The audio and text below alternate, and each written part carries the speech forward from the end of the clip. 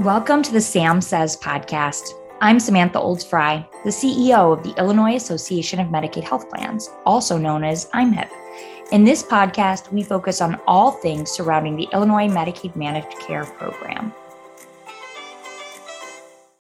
Welcome to the Sam Says podcast. I'm the Sam and Sam Says, and today I'm so thrilled to welcome Misha Dogan, CEO of Cardio Diagnostics and IMHIP Trusted Partner, to talk about the fascinating topic of cardiovascular disease research and the intersection of epigenetics and technology, which I find beyond interesting. So, Misha, welcome. Hi, Sam. Thanks for having me. I'm excited to be here. And I'm so excited you're here too. As I alluded to in our prep, I think epigenetics and it is just beyond interesting. I find every conversation around it fascinating. And then, of course, when you bring in cardiovascular research, clearly the Medicaid population, highly impacted by, cardiovascular disease. And you presented on this topic at our recent conference in November. And it was one of everyone's favorite sessions. So I'm so excited for you to share your passion and knowledge with our listeners. So can you just sort of start by telling us a little bit about Cardio Diagnostics, your mission, your journey, and then we'll dive into everything you have to teach us. Wonderful. Well, first and foremost, it was such a great opportunity to be able to share about what we do and our passion for advancing cardiovascular care and ensuring that we're able to get the best care to everyone, regardless of who they are and where they come from. And specifically in our case, focused on cardiovascular disease, which is the number one killer for both men and women. And to your point previously, it does affect the Medicaid population more so. And it's something that we're very passionate about as a company and as a team. But to give you a little background about Cardio Diagnostics, was founded in 2017 by myself and my co-founder, Rob Philibert. And it came out of our years and years of research in the world of epigenetics. When I started in epigenetics, which was about nearly 15 years ago at this point, it wasn't as well known or as studied as wide as we do today. But we always saw the promise of the world of epigenetics. And I'm sure we'll get a little more into epigenetics and the technology, but really that led to us founding the company because we saw the opportunity and the power of this new area of science and technology to really make an impact in patient care. And first and foremost, understanding who amongst us are at elevated risk for various types of cardiovascular disease.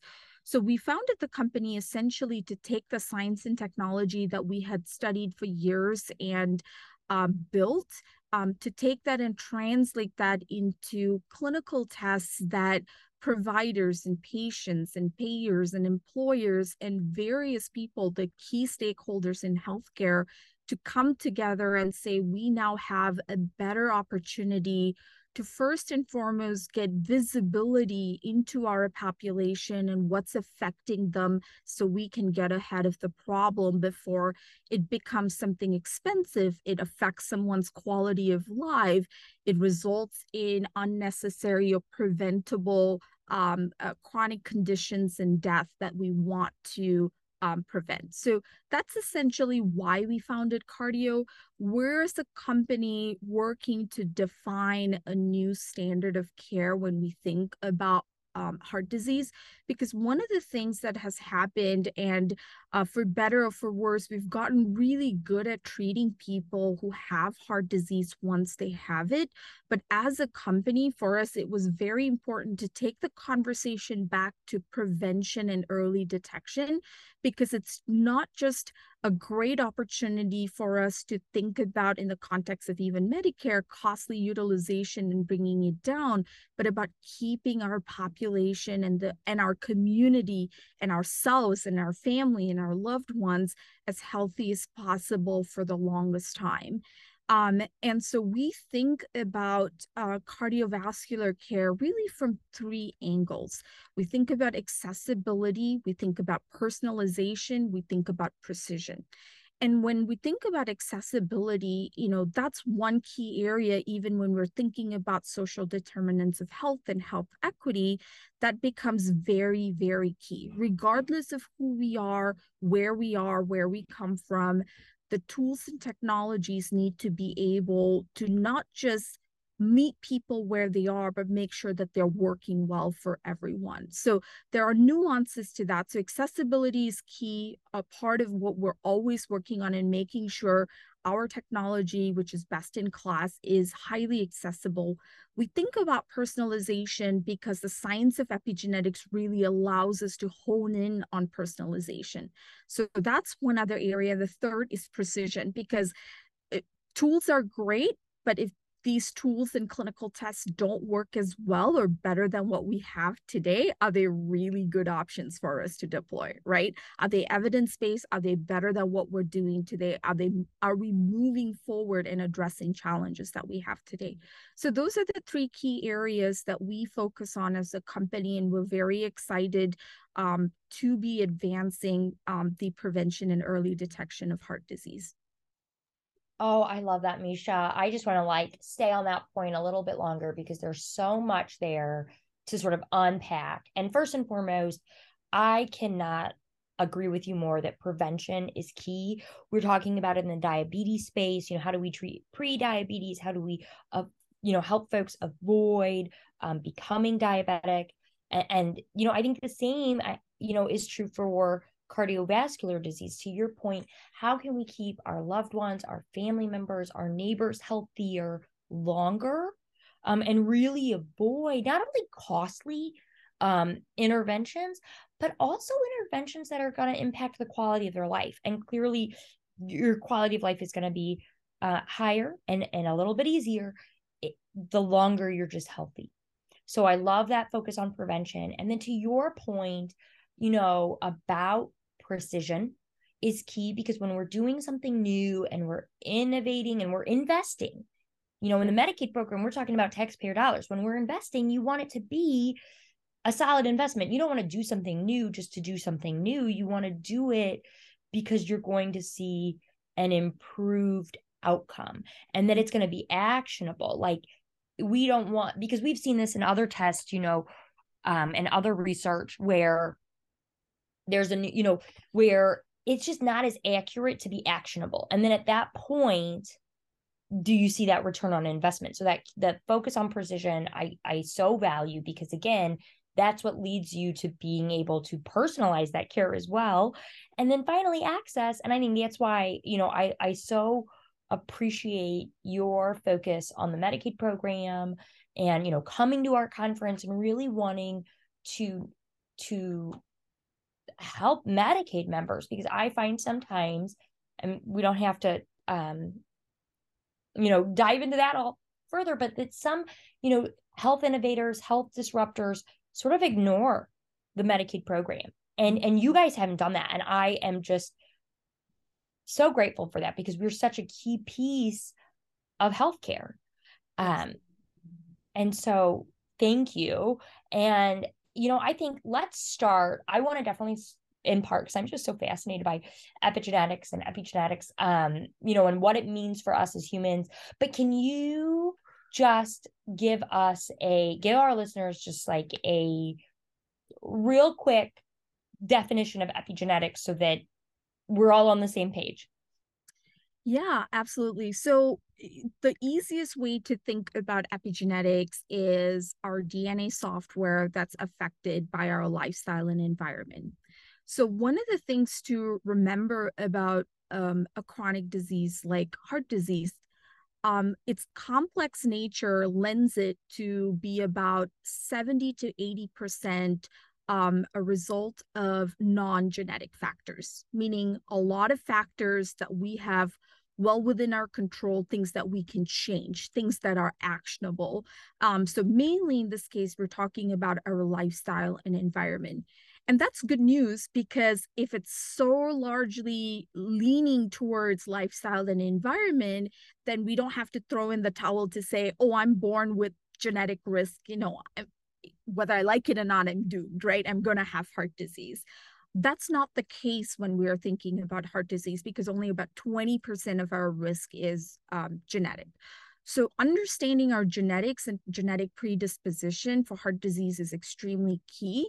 But given that it's largely driven by our lifestyle and environment, right now, if you think about it, we tend to ask people, how well do they eat? Do they exercise? What's their living environment? What's their habits? And they're very subjective in nature. What epigenetics allows us to do is have insights into an individual's lifestyle and environment in an objective manner. So the easiest way to think about epigenetics is the turn on, turn off switch of our DNA.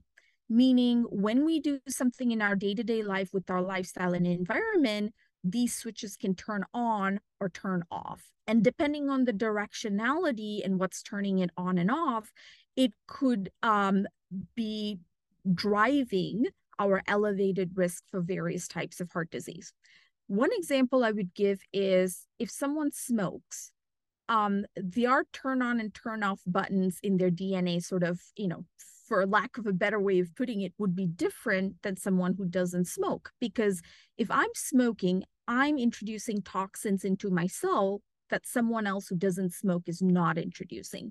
So my DNA has to turn on and off. My genes have to turn on and off in a way where I'm making certain proteins that need to remove these toxins, whereas someone else who's not smoking don't need to make that protein or as much of that protein to remove toxins because they're not introducing it.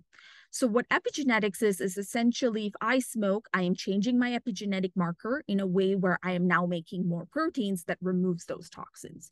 So it's my lifestyle, my habit that is resulting in the changes of these biomarkers that now result in downstream biology and physiology that could lead to elevated risk for different types of chronic diseases. In this case, we're measuring it for heart disease. Oh, I love that. You explained it honestly better than I've ever had it explained to me. But I love that idea of it, your behavior turning on or off different genetic markers. And I love that the removal of that fatalistic approach that, you're Mm-hmm. just destined to get this because your family or, has previously had it. Because I think that sometimes we fall into that worry, like, oh, my grandfather had cardiovascular disease, my dad did, so I'm going to get it. And what I like is that, talking about epigenetics and cardiovascular disease and connecting the two, you're really empowering the patient, the member, to take control of their health. Absolutely. And are there, we already sort of dove into this of sort of time, like the importance of epigenetics with regards or as it relates to cardiovascular research. Are there other things you want to make sure our listeners know about the intersection of these two items? Yeah, for sure. And, I come from a long world of academia, right? That's how I started in epigenetics 15 years ago. Um, what I've seen in having spent many, many years in academia, all the way from when I was doing my undergrad work to the time I was doing my doctoral work, is there were so many key advancements that we were seeing on the research side. So whether it's academic or just research in general. And one of the things that was very fascinating was there was such advancements, manuscripts after peer-reviewed manuscripts that you would see on the science that's happening and the technological advancements. But after I had invented the technology behind cardiodiagnostics while I was doing my doctoral work, it was a fascinating jump to say, let's take these advances, key advances, new frontiers in science and technology, and let's turn that into an application that's going to benefit our society. And in this case, the key advancements that we saw from a scientific perspective was, of course, epigenetics and being able to measure it at scale. When I started in epigenetics 15 years ago, there wasn't even a way to measure epigenetics at scale. And we were just having a conversation yesterday with someone and a potential industry partner, and we were talking about how, wow, 15 years later, look where we are in being able to measure it. And then on the other side, we started measuring it at scale and realized we now have billions of data points that we needed to make sense of. And in our case, what we did was we said, okay, now what is the next advancement that we can use and integrate as a basis to make sense of all of this good information that we're collecting? And that's where we incorporated machine learning and artificial intelligence as a way to say, let's go in and identify patterns of both genetic and epigenetic biomarkers that come together in showing that someone's at elevated risk for cardiovascular disease.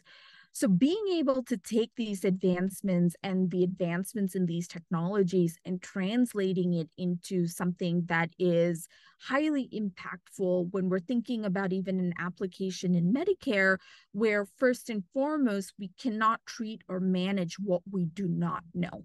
Right? Like we can't prescribe an intervention or a therapeutic. We can't ask someone to change their lifestyle if we first and foremost don't understand who this individual is, what are their needs, what are we seeing with respect to their risk for different types of preventable chronic diseases, whether it's diabetes or heart disease or cancer. And for us, it's extremely exciting that we were able to take the frontier in science and technology and say, now we can have a better idea, better visibility into who you're looking at, who you're coming into contact with, who you're trying to help and treat. And that's first and foremost. You know, we talk about signal and noise. If we don't have good data, feeding into what we're doing, we're always going to fall short. We're always going to wonder, why did we have, elevated costs here? Why did we see more people in our emergency room than we expected? So having first and foremost the idea of who are we? What is my population like? How do I focus on them? What's the best way to help them? I think that's going to be extremely key. And we now have the science and technology to facilitate that. And to me, more than anything, after years of working on what we're doing, that's the most exciting part, is we're just only beginning, right? As an industry, as in healthcare in general, we're just beginning to be able to capitalize on all the amazing science and technology out there. Absolutely. Oh, I love that. Because we often feel, or I feel, so daunted by the need. Mm-hmm. And cardiovascular disease and the need to treat folks, and the need for more research, the need for better treatments. But I like the way you said, but we're just at the beginning. And look at how far we've come the last 15 years with this epigenetics research and really scaling it. I'm thinking, as you're chatting, Nisha, oh my goodness, where are we going to be 15 years from now? And that's such an optimistic point to look at it. And I love that you took sort of your academia and your academic research and wanted it to be applied science, applied treatment, something that we can act on, as opposed to just something to read about. I had goosebumps when you asked where would we be in 15 years, right? Like I just had goosebumps. The future of healthcare and the future of bridging the gap between technology for technology itself and technology being applied well in healthcare, and especially when we think about Medicaid and how can we, address some of the challenges that are not, but also in some respects unique to Medicaid members. And so that's absolutely fascinating. And, I do come from a family with 2 generations history of heart disease. And having spent a lot of time meeting others who are just like my family, whether directly or indirectly affected by heart disease, it's just something that we can get ahead of, especially, like I said, capitalizing on the advancements. And I am beyond excited for the next 15 years, because I think we're going to see a world where epigenetics is 15 years ago versus now unrecognizable as far as how much advancements we've made. And I think that's going to be true for the next 15 years. We're going to turn around and say, wow, we've come such a long way. We've done better in capitalizing with respect to not just technology, but also data. And I think that's going to be extremely key for anyone who serves the Medicaid population, is to continuously look at the data and say, what is the data telling me? Where can I make those advancements? How am I doing better? How am I maybe not doing as well as I would like in certain areas? And I think the partnership between those who serve or are on the ground with Medicaid members, community organizations, providers, and partnerships with companies like us who are passionate in saying our tool and technology should not just go to select few or a certain group of individuals, but if we're going to champion accessibility, it should be for everyone, regardless of who they are and where they are. Oh, you are speaking my language in like every single point you're saying here, Misha. First and foremost, when we think of technology in healthcare, but especially technology in Medicaid, we don't have resources to waste. We need it to be actionable. We need it to be meaningful. We need it to make a difference, not just to throw some dollars away, because we don't have many dollars. Yes. And so, that's, I think, where cardio diagnostics fits in. Then the idea of data, and data, is it's important to have data, but it's important to listen to your data. You can measure all day long, but if you don't look at those measurements and say, well, what is this telling me and how am I going to change based off what I'm learning, then why are you measuring? It doesn't help to ask about something if you are not going to do anything about the information you receive.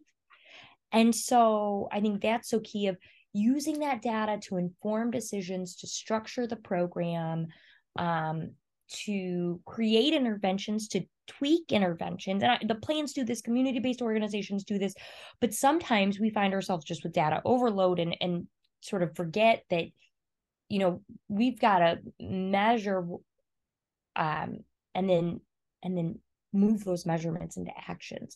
And we've got to be careful, of course, about, the bias within our measurements and all of that. But it's so critical that we use our data to make informed and improved decisions. And I think that's exactly where you guys are really hoping to go, is sort of understand what our communities need, what the risk factors are, and what works to keep folks healthy. Am I understanding that all right? Absolutely. I mean, for us, we've always seen ourselves as a convener of healthcare stakeholders. Anyone from providers to other industry partners to different plans, to community organizations, to community members. We see ourselves as saying no one person or no one organization is going to single-handedly solve and address the challenges that we face. And if we have something to bring to the table, which we do, we want to do it with others who are value aligned, with others who share the same belief in that these challenges can be addressed, and we're going to do it together. Oh, I love that. Misha, this has been so great. I have like about a million more questions for you, so I hope you'll come back, because I could just talk to you for hours and hours. But I'm just so excited that you guys are going to host a webinar on this topic, and that we can continue to really dive into epigenetics, cardiovascular disease, how we, tie these together, and improve healthcare outcomes and how we can better serve Medicaid members. So I am just so, so grateful for you and everything you've done, and really watching where this takes off in the next 15 years. Wonderful. Thank you for having me. I always tell people I can talk about what we do and what we're passionate about for days, if not years, but I don't think we have that time today. So we'll have to just continue the conversation. Absolutely. Absolutely. And for our listeners to learn more about what I'mHip is doing and to listen to other interesting podcasts like this one today, we encourage you to visit our website at imhip.net. And don't forget to like and follow us on Facebook, LinkedIn, and Twitter. I'm Samantha Olds-Frey. The Sam says, as always, thanks for joining us. And until next time, be well and stay safe.